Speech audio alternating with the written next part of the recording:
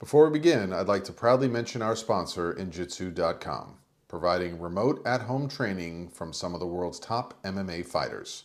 These classes are not pre-recorded. These trainers come to you live and coach you for the duration of the class.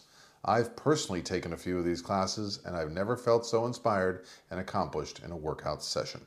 They'll leave you both on the floor in exhaustion, but wanting more. There are still slots available for online classes, so head over to injitsu.com/richardlistens to get your first class free. That's injitsu.com/richardlistens. I'll see you there. I'm a big fan of MMA sports. It's rough and elegant at the same time. I think my number one fear of stepping into a ring like that would be protecting my teeth. Luckily, the guys over at Impact Dental Designs have created an amazing mouthguard that is state-of-the-art. These mouthguards are currently being used by some of the best MMA fighters, but even better, they can be tailored to any sport. Football, hockey, boxing, soccer, the list is endless. Head over to impactdentaldesigns.com/richardlistens to get 20% off your order and a free customized design for your mouthguard.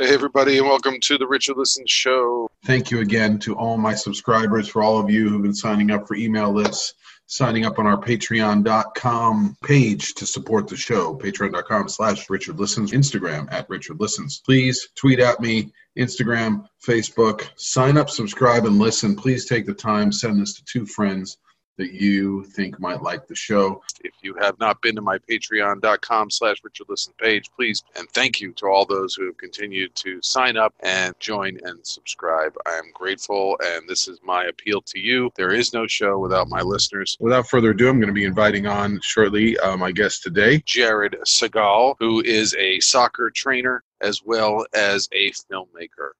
Jared Segal began his playing career in Las Cruces, New Mexico. He was a member of the New Mexico State Western Regional Team, and he was a reserve for the under-16 U.S. national. He's played and trained in England's North London League, in Stockholm, Sweden's premier youth club, AIK, and he played for 4 years at Division I soccer for SMU in Dallas, Texas. He's a former professional player in Germany and Sweden. He's coached extensively in Europe and the U.S. and brings to you a style of training called cognitive football training, which I'm sure you'll be excited to learn about.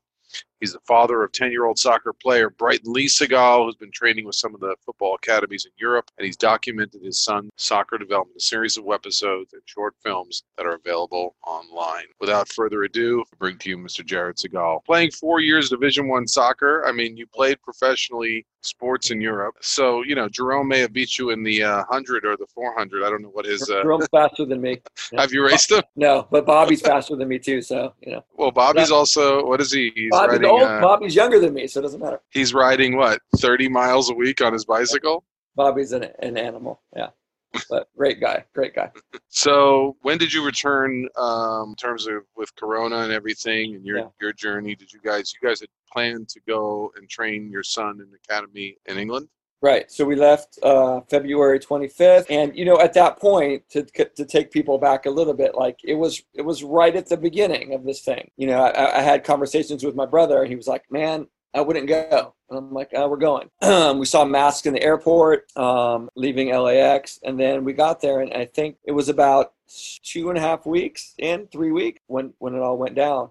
So my son Brighton, we had about, you know, like I said, maybe 3 weeks of training at Man City and some other stuff. And then things started to get really weird. There was still futsal and stuff going on, but we took a little more conservative approach. So I stopped taking him to those kind of things. Then we couldn't get back. I didn't want to fly the family. My whole family was over there, and I didn't want to fly back and risk that. So we stayed until about 3 weeks ago. We were there for about 3 months. Yeah, but when you try and get into the fire with your son, and be the one who says it's time to go, I mean, how do you get his buy-in from a young age? Like, does he want the greatness? Does he love it? Yeah, I think he does love it. You know, the question is a good one because, and you're a sports psychologist, you get it. Like, I have to be a sports psychologist also. I have to be a manager. I have to be a sports psychologist. I have to be his dad. And I have to balance those three things. And it becomes really, really challenging. There's nothing that I would have loved is if I found coaching that I thought was fantastic for him. And that's been the real big problem, is that I've had to take the training on because I can't find anything that's, without, tooting my own horn, right? I can't find it. What I'm doing, I can't find anywhere else unless I take him to Barcelona, which is where I learned all this stuff from a guy that trained at Barcelona, because I didn't make this stuff up. I just have stolen it from these guys. And that would be the only place. But I thought taking him to the UK, right? Like a lot of parents maybe listening is like, I'm gonna take my kid to Europe and I'm gonna wash my hands and I'm gonna put him in an academy, right? And I'm telling you right now, that shit doesn't happen. Like the trainings will be surprisingly poor, right? The instruction will be surprisingly poor. The environment will be great. The kids are great. The instruction, average. So all those kids in England, right, that are getting great, they're getting great outside of the academy. And that's the reality of it.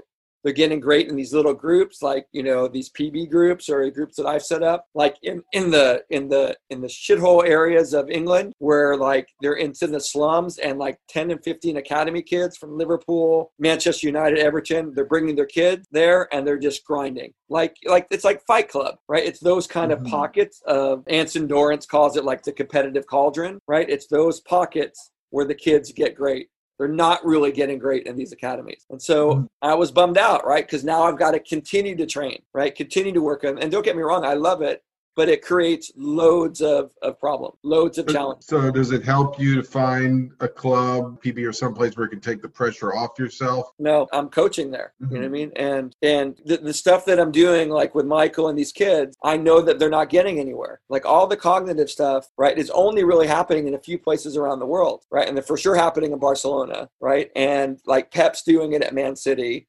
Mourinho does it at Spurs, but there's 40 concepts that like the top coaches in the world, they kind of all know. And these are these Barcelona concepts, like speaking through the ball, using your back foot, all the head up stuff, all this stuff. And I'm trying to at least instill a few of these, like with kids like Michael, and my son's been doing it for years. But the idea of, can you create more time? And if you have more time, you have more space. And if you have time and space, then it's easier to play soccer, period. That's beautiful. I mean, there's so many angles here. And I also, being a therapist, I know that your brother is a sports psychologist. Right. There's a disadvantage to being around, like you said, having all the knowledge you have, having all the experience you have, like it presents other obstacles compared to if you're coming from beginner's mind like me. You may get stuck just accepting your AYSO program or whatever you have locally because you don't know better. Right. So do you find that having all these tools and knowledge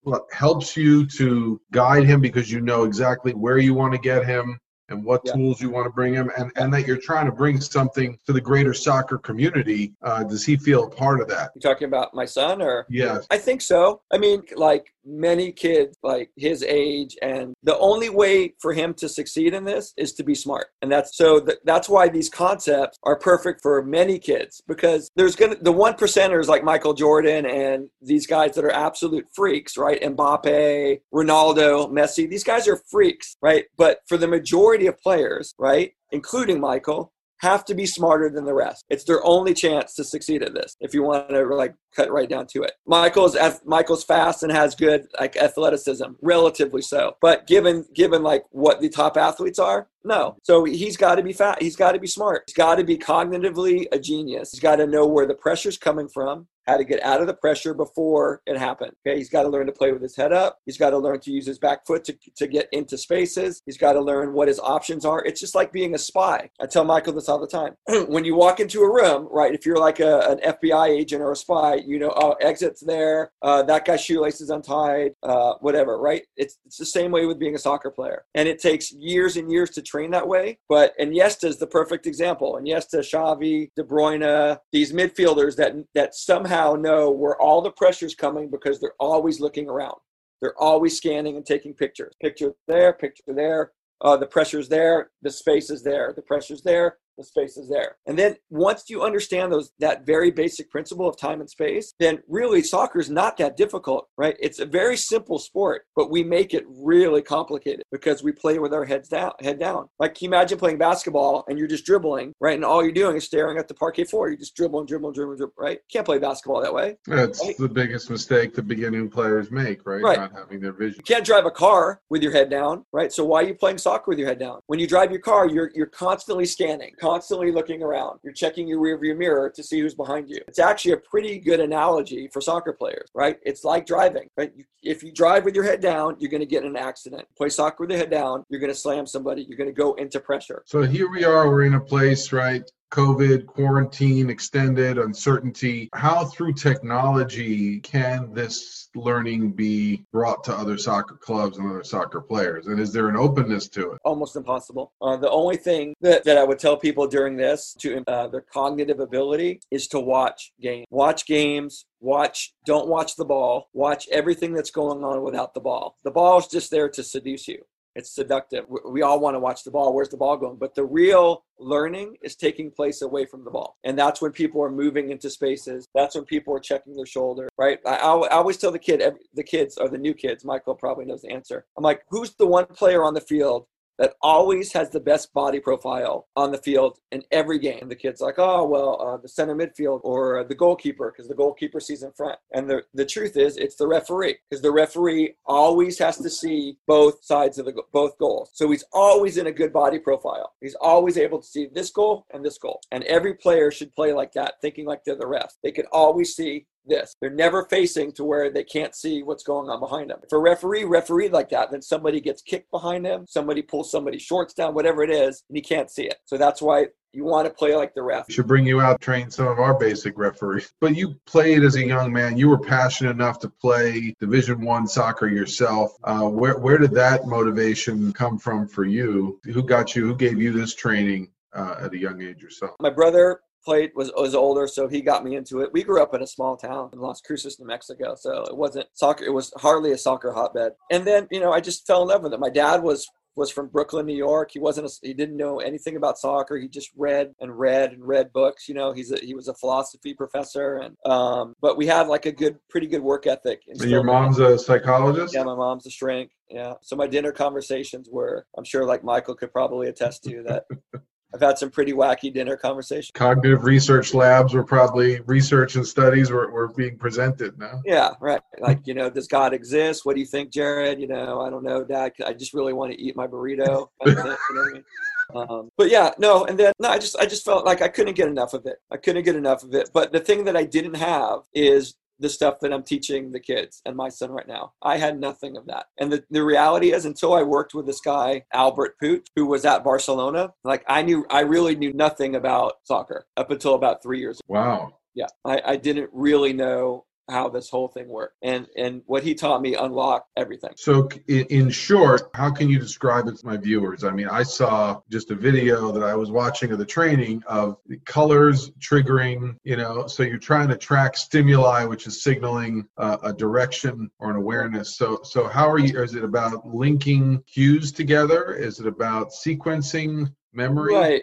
Yeah, it's a good question. It's less about that and more about how quickly can you identify where the space is. That's really like one of the main secrets is, for example, if I'm holding an orange cone and a yellow cone and you have to turn your neck behind you to see if it's orange or yellow. The orange cone would be connected to an orange goal. The yellow cone is connected to a yellow goal, right? So when you turn your shoulder, we call it checking your shoulder, right? It's how fast can you recognize the color and how fast can you get into the space. So with 1 million repetitions of that, you can get really good about recognizing where, like, your brain basically is connected to the cone, to the colors, and you're connecting to the open space. Now we do a thing now, if there's a group of kids going, and if I hold up yellow, and yellow is connected to the yellow goal, but Michael or somebody just shot to the yellow goal, that space is now occupied. Michael cannot go into yellow, even though I'm telling you go yellow. So now your brain has to say, I can't go yellow. Even though Jared's telling me to go yellow, I've got to go blue, right? It's a series of those decisions under pressure, right, into space. Because you'll hear your teammates, right, saying, right, I'm open. Exactly. and you'll have to override that stimuli. 100%.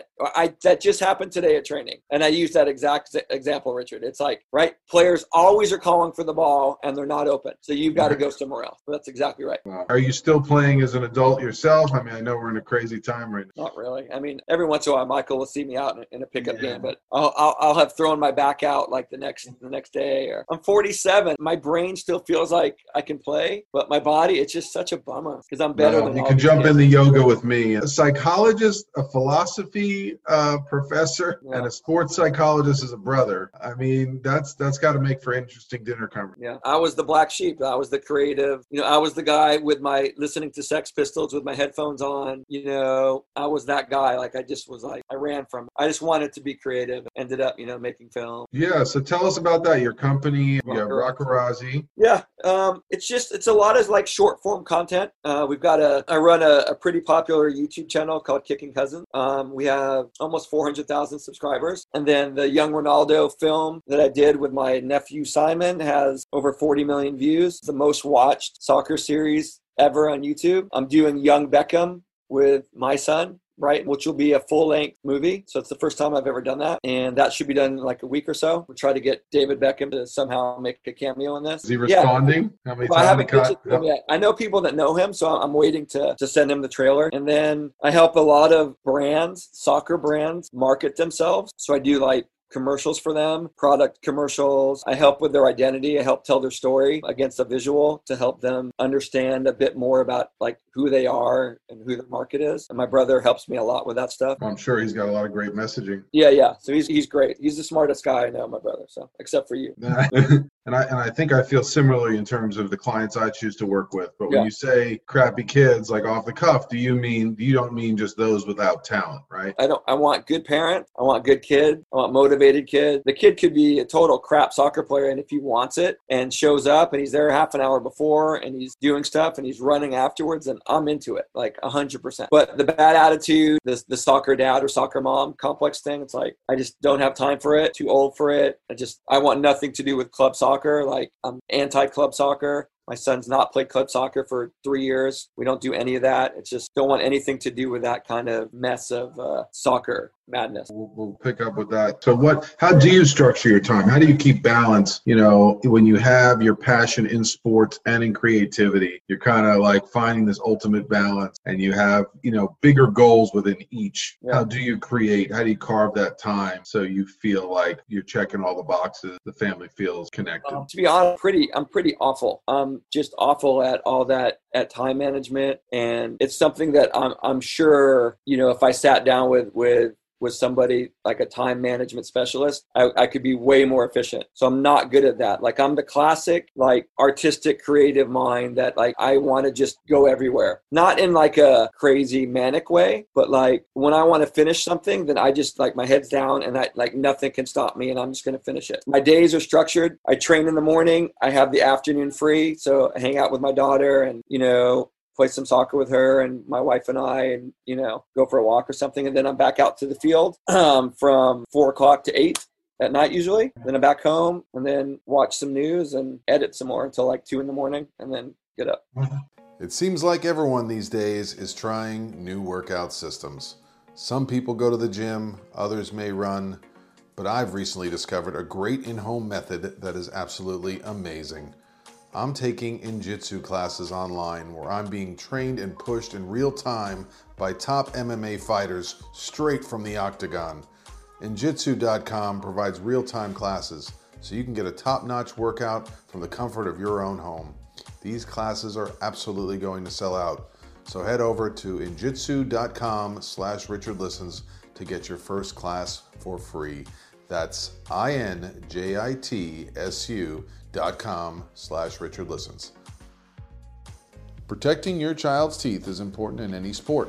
That's why Impact Dental Designs has put so much thought into their state-of-the-art mouth guards, protecting athletes in youth sports all the way up to advanced MMA fighters and champions.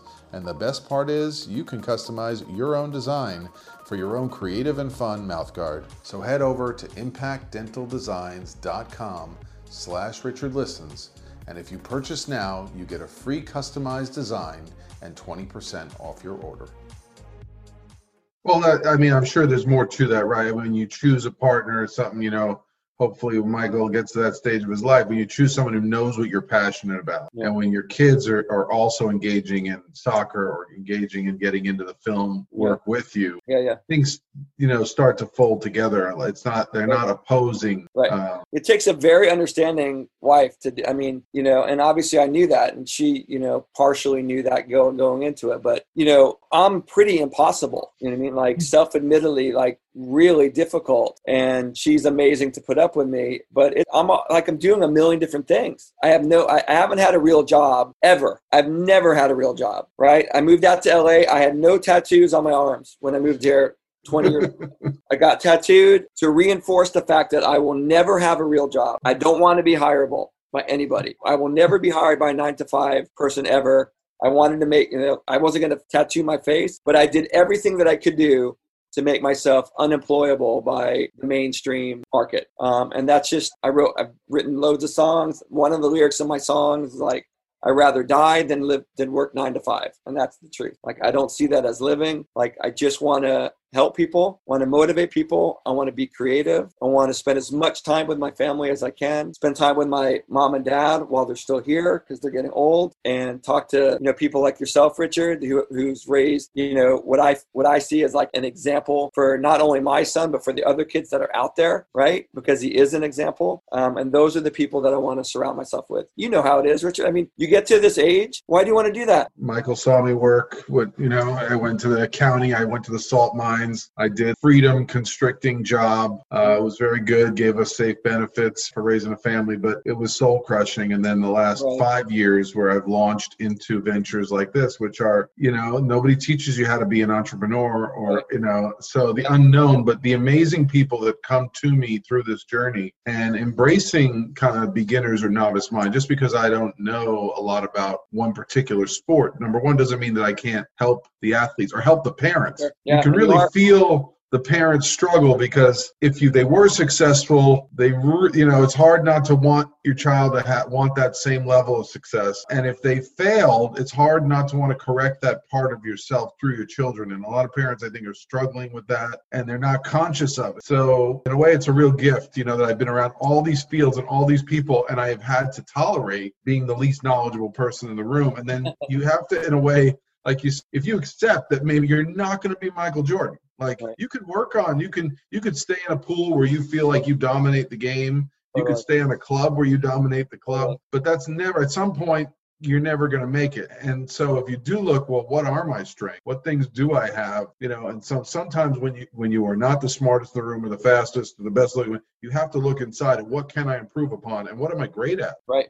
Find your superpower. What is that one thing that you do better than everybody else? Right. And for your son, it's going to be his work ethic. That's his superpower. Right. For my son, what I'm trying to give his superpower is hopefully going to be his head. Right. So everybody needs to find that one thing that's going to be their kind of superhuman strength that they have, right? That their identity is kind of built around. You just reminded me of something, and this will be important for Michael too, and people listening. I played at a good level. I did not play at the highest level, right, that I wanted to. Didn't play in the Bundes, like the top leagues in England, right? I played, third division soccer. And why I'm saying that is because there's lots of definitions of success, as you know, Richard, right? And you can play soccer and be successful at playing soccer without playing in the best leagues in the world, without making loads of money, right? Because success for me was I got to travel, I learned some languages, I fell in love, I learned about food, wine, whatever it is, right? That was a success, right? Not playing in the Premier League or playing for Manchester United. It's not going to happen for these kids. The chances of happening are basically zero, right? When you go out to UCLA and there's 150 kids on that field, nobody's going to be a professional soccer player probably. Maybe one or two will play third division, but the numbers and the percentages, that's the truth. That's the harsh reality of this, right? The kids going through Manchester City's academy, the actual percentages, it's less than a player make it all the way through from 10 years old through the academy. And that's inside the academy. So the numbers are stacked way against you, but it doesn't mean, right, you cannot be a successful soccer player. You can go travel, you can play in Germany in the third division, right? Learn languages, learn about culture, become a better person. That's much more realistic. That takes the pressure off everybody when you start thinking about that, right? Especially my son. Yeah, and it's also, how are we? My goal with athletes or with anybody who's a high performer is, what are you trying to achieve as a human being? And keeping that, like, it sounds like, I'm getting this image of you. I don't even know how you stayed within the structured routines of practice. Like, you definitely did. You don't like structure. You didn't want to fall into it, but you found your way to be successful within sport, and the routines of a Division I athlete are, that's like a full-time job to begin with. So keeping that conversation open with yourself of what does it mean for me to be successful, right? Is that about I need to balance out, right? I'm not spending enough time with my family. Is that meaning, right, I need to work on, what other things do I want to explore that might round me out as a human being? If I live in another culture, another country, can I learn to connect through the language? Yeah. So, because I'm seeing the other side. We work with people, we have a panel of athletes post-retirement. Right. And it's a harsh reality. Even if you played in the NFL, the NBA, even if you made a ton of money, if you don't have financial management skills, if you don't have the skills to take care of your body in the long run, there's going to be some pain there. And not everyone's going to come out and reach out and tell you, because it's shocking for those who've been through it to go from making a few $100,000 to all of a sudden you're kind of behind all the people who are just grinding their way up a ladder. So constantly improving and keeping yourself well-rounded and instilling that as a sports parent becomes really imperative. Totally. And listen, like, it's hard to be a sports parent. It is super, super hard, especially with like a kid that's not an easy kid. My kid's not an easy kid. Super complicated, super talented, right? But he's a complicated kid. Like when to hit the gas on him, when to hit the brakes on him. You know what I mean? It's all these things to try to keep the train going forward, right? But in a way that's going to be healthy is hard, and like you have the Venus Williams, you have the Williams sisters' dad, you have Agassi, like all these people that we know about that have ridden their kids so hard and have been successful, right? But to the detriment sometimes of the relationship. And it's like, how do you use that knowledge? How do you use that in your knowledge now that, I know you're starting now that he's had to come back home due to a quarantine, or now that he's been through an injury and recovery? How do you keep that balanced mindset there when you still hold the candle for like, right, in the best and being a star? Yeah, it's hard. I think the thing that I struggle the most with, but I really try to work on every day, is to make sure that he understands that soccer is over here and my love for him is here. And no matter, he's still too young to really understand that as a concept. And you think that he should grasp it, but he still blurs those lines. I had a bad session, Dad. You're mad at me. You don't love me, right? And it's a constant reminder, like, right, no matter what you do on the field, I will love you no matter what and do anything for you over here. Okay. Soccer will always be, there will always be a division between my love and your performance. As much as you want to blur those lines together, right, I will continue to tell you, and it's not always perfect, right? We argue and fight all the time. But before we go to bed, I usually try to make it a point, right, to sit down, lay next to him and say, dude, love you so much. So proud of you. Great job. No matter what, how frustrated you are, we wake up, we go another day tomorrow. We keep going. We keep going. We're a team. I want to show alignment with him, right? So he knows that he and I are in this thing together, right? If he fails, I fail. When he succeeds, I succeed with him. And that's just that's a lengthy process to go through. But I think it's probably the strongest in the end. Well, it's just an inspiring story to have a son who's that committed at this age and open to tell you how he feels, and that you're open to receiving that and to create that delineation. Because kids begin to fuse, right, this is how I get my dad's attention. And if I score the goal, I'm good. Right. And if I don't, right. No, it's not easy, man. It's not easy. Yeah. It's not easy. So tell us a little bit more about, your passion, Rockarazi, making short films. What do you got, on tap? Can you continue producing through the quarantine? And how do you keep yourself focused and motivated in this changing time? I've been pretty busy through the whole. I work with a company in Manchester that makes performance grip sock called Viper 5. Michael has a couple. They're awesome. So I do continue to do branding for them. So I create kind of Instagram and Facebook ad for them this all through this COVID craziness. And I just am finishing up a movie or a documentary about an alien abduction. I decided to take the project on just for fun. And it's been incredible. A couple from Fond du Lac, Wisconsin claims that they got pulled into an alien spacecraft off the side of the road, and they drove out to Beverly Hills before COVID. And I did like 3 weeks of filming with them. Wow. So wild. Those stories are not uncommon, right? Yeah, it's just crazy when you meet people that really believe this, and you're like, then, I don't know. At this point, maybe it happened. I don't know. I think those stories are less now because people have like cell phone cameras, right? It used to be like people said, "Oh, I saw the light," and totally. Totally. So I just been, I've never been busier coaching, and it's been interesting. Like, I've never had more clients ever during this time, because everybody, I think, just they want to go out, get out of their house, they want to train. And so I've had people call me up, like, I can't take, like, I'm maxed out in terms of clients that I want to take. And so that's good. So, I'm able to make, a decent amount of money doing that. And it's incredible because the elite players and people who want to keep getting better during this time when their season's been lost need to seek out professionals like yourself. They need to find ways where they can socially distance and keep improving themselves and making the jump to the next level. It's not good enough just to maintain where you were at in February. Right. You need to keep improving. So it's interesting though, right? This is an opportunity though, Richard. I think that if you're brave enough to take this window, it's kind of a great opportunity to get ahead, because a lot of people aren't using this window. You know what I mean? And it's a good opportunity to work on some of the things that you would never normally work on, all the cognitive development stuff that you would never get in your team training. This window of COVID, right, enables you to kind of safely do that, because it's not, a lot of the stuff isn't full contact training, right? A lot of the cognitive stuff requires no contact. It's just brain work. You know what I mean? So are there things that athletes can do if they can't make it to a field?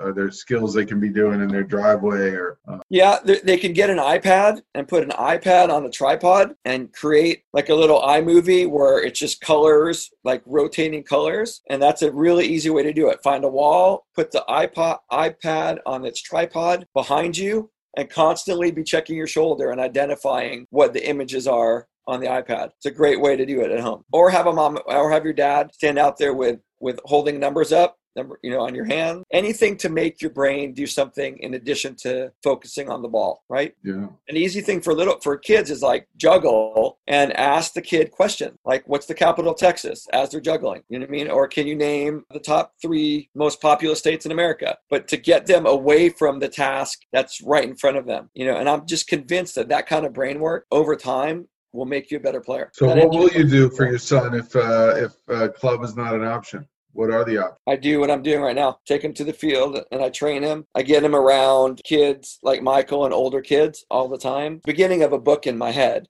But the idea is it's called Soccer Milkshake. And that's how we do our week, right? We're constantly adding different ingredient into the milkshake throughout the week. So one day there'll be street soccer. The next day there'll be futsal. But there's always something happening that's going into the blender. And that keeps it creative and fun as an athlete, right, and as a son. Right. So it's constant stimulus going on. He doesn't get the structure, right? Right. The argument too is like, well, he's not in a structured environment and he's not around the same kids for a consistent amount of time. All right, fair enough. He doesn't seem to be socially suffering, but that is the counter to this thing. Is like, he's not identified with a team, right? So he doesn't get to put the uniform on, but he's on 3 different teams. You know what I mean? So listen, the bottom line, Richard, is that if you came here and said, you know what, I can point to 10 U.S. soccer midfielders that are running the world right now, then I would be like, okay, it's different. But you can't, because we're not good. And we're not good because the model has failed. Club model is a failed model. Soccer is a big business here in the States. It's a money-driven business. It's pay to play. If you got the money, you can play, right? It's not that way anywhere else, okay? And so why not? I tell parents, why not take a chance and do something different, right? Because right now, the treadmill that these kids are on is not a proven model. We're not developing good players or enough of them. Yeah, I know it doesn't always get met with warm, reception, right? But recognizing that systems don't always work and don't always achieve what they're intended to do. I know there's a great Netflix documentary, Soccer in the City, I think it's called, which talks about Hulu. Okay, but about reaching inner city kids, about moving this direction, and cool. About some of the people who tried to create the initial leagues, the USNL, and it's pretty amazing. People who've been committed to soccer and have seen many leagues start and fail, and the commitment, how you have to be willing to really be persistent to be on this journey. It hasn't been the focal point of American sports, like you said. It's been, exciting, or now we like when David Beckham comes over, we like when Pele comes. Right. But hopefully that's shifting and balancing out, because it's such a beautiful game and incorporates so many elements of healthy identity. Well, Jared, I'm flattered that you made time for me amidst your busy schedule. Tell our listeners how can more people tap into your goal to see some of the things you're putting out there, or get some of that motivation, the motivational messages, or learn a technique from you. Just to call me 310-980-3741. Pick up the phone. I'll go on a walk around the neighborhood. We'll talk. We can coach your kid. We can make a film about you. I can tell you everything that you're doing is probably incorrect. All in one walk. It's called The Walk That Will Change Your Life. Wow, well, that was an amazing show. Thank you so much to Jared Segal, filmmaker of Rockarazzi.com. Check him out, his film Young Beckham, and other works he has and motivational videos on YouTube. He's a real gift, obviously, with the personal connection there, and seeing the work he does with cognitive drills to keep your mind sharp while training. And we're blessed to know him and look forward to connecting with his brother as well down the road, fellow sports psychology professional. And it is always amazing to see what it takes to be a creative individual content creator and Division I soccer player. There's no reason why you can't have both. If you can send that message to yourself, that was really something I was lacking at a young age. You do not have to be one or the other. You can be unique, you can be individual, and you can be an athlete. And if you're a parent out there, please allow for all of those things to be true, balanced, and support your child figuring out their voice. I'm Richard Listens. Please hit me up on Instagram at Richard Listens, and go to patreon.com/Richard Listens and subscribe. Please, every dollar you give keeps us bringing more and more quality content to you in the world, and helping those who are in difficult situations right now get information, education, inspiration. Thank you. I'm Richard Listens, and I'm out. I'm a big fan of MMA sports. It's rough and elegant at the same time. I think my number one fear of stepping into a ring like that would be protecting my teeth. Luckily, the guys over at Impact Dental Designs have created an amazing mouthguard that is state-of-the-art. These mouthguards are currently being used by some of the best MMA fighters. But even better, they can be tailored to any sport. Football, hockey, boxing, soccer, the list is endless. Head over to impactdentaldesigns.com/Richard Listens to get 20% off your order and a free customized design for your mouthguard. Lastly, I'd like to proudly mention our sponsor, Injitsu.com, providing remote at-home training from some of the world's top MMA fighters. These classes are not pre-recorded. These trainers come to you live and coach you for the duration of the session. I've personally taken a few of these classes, and I've never felt so inspired and accomplished in a workout session. They'll leave you both on the floor in exhaustion and with a drenched shirt. There are still slots available for online classes, so head over to injitsu.com/Richard Listens to get your first class free. That's INJITSU.com/Richard Listens. Take care, everyone.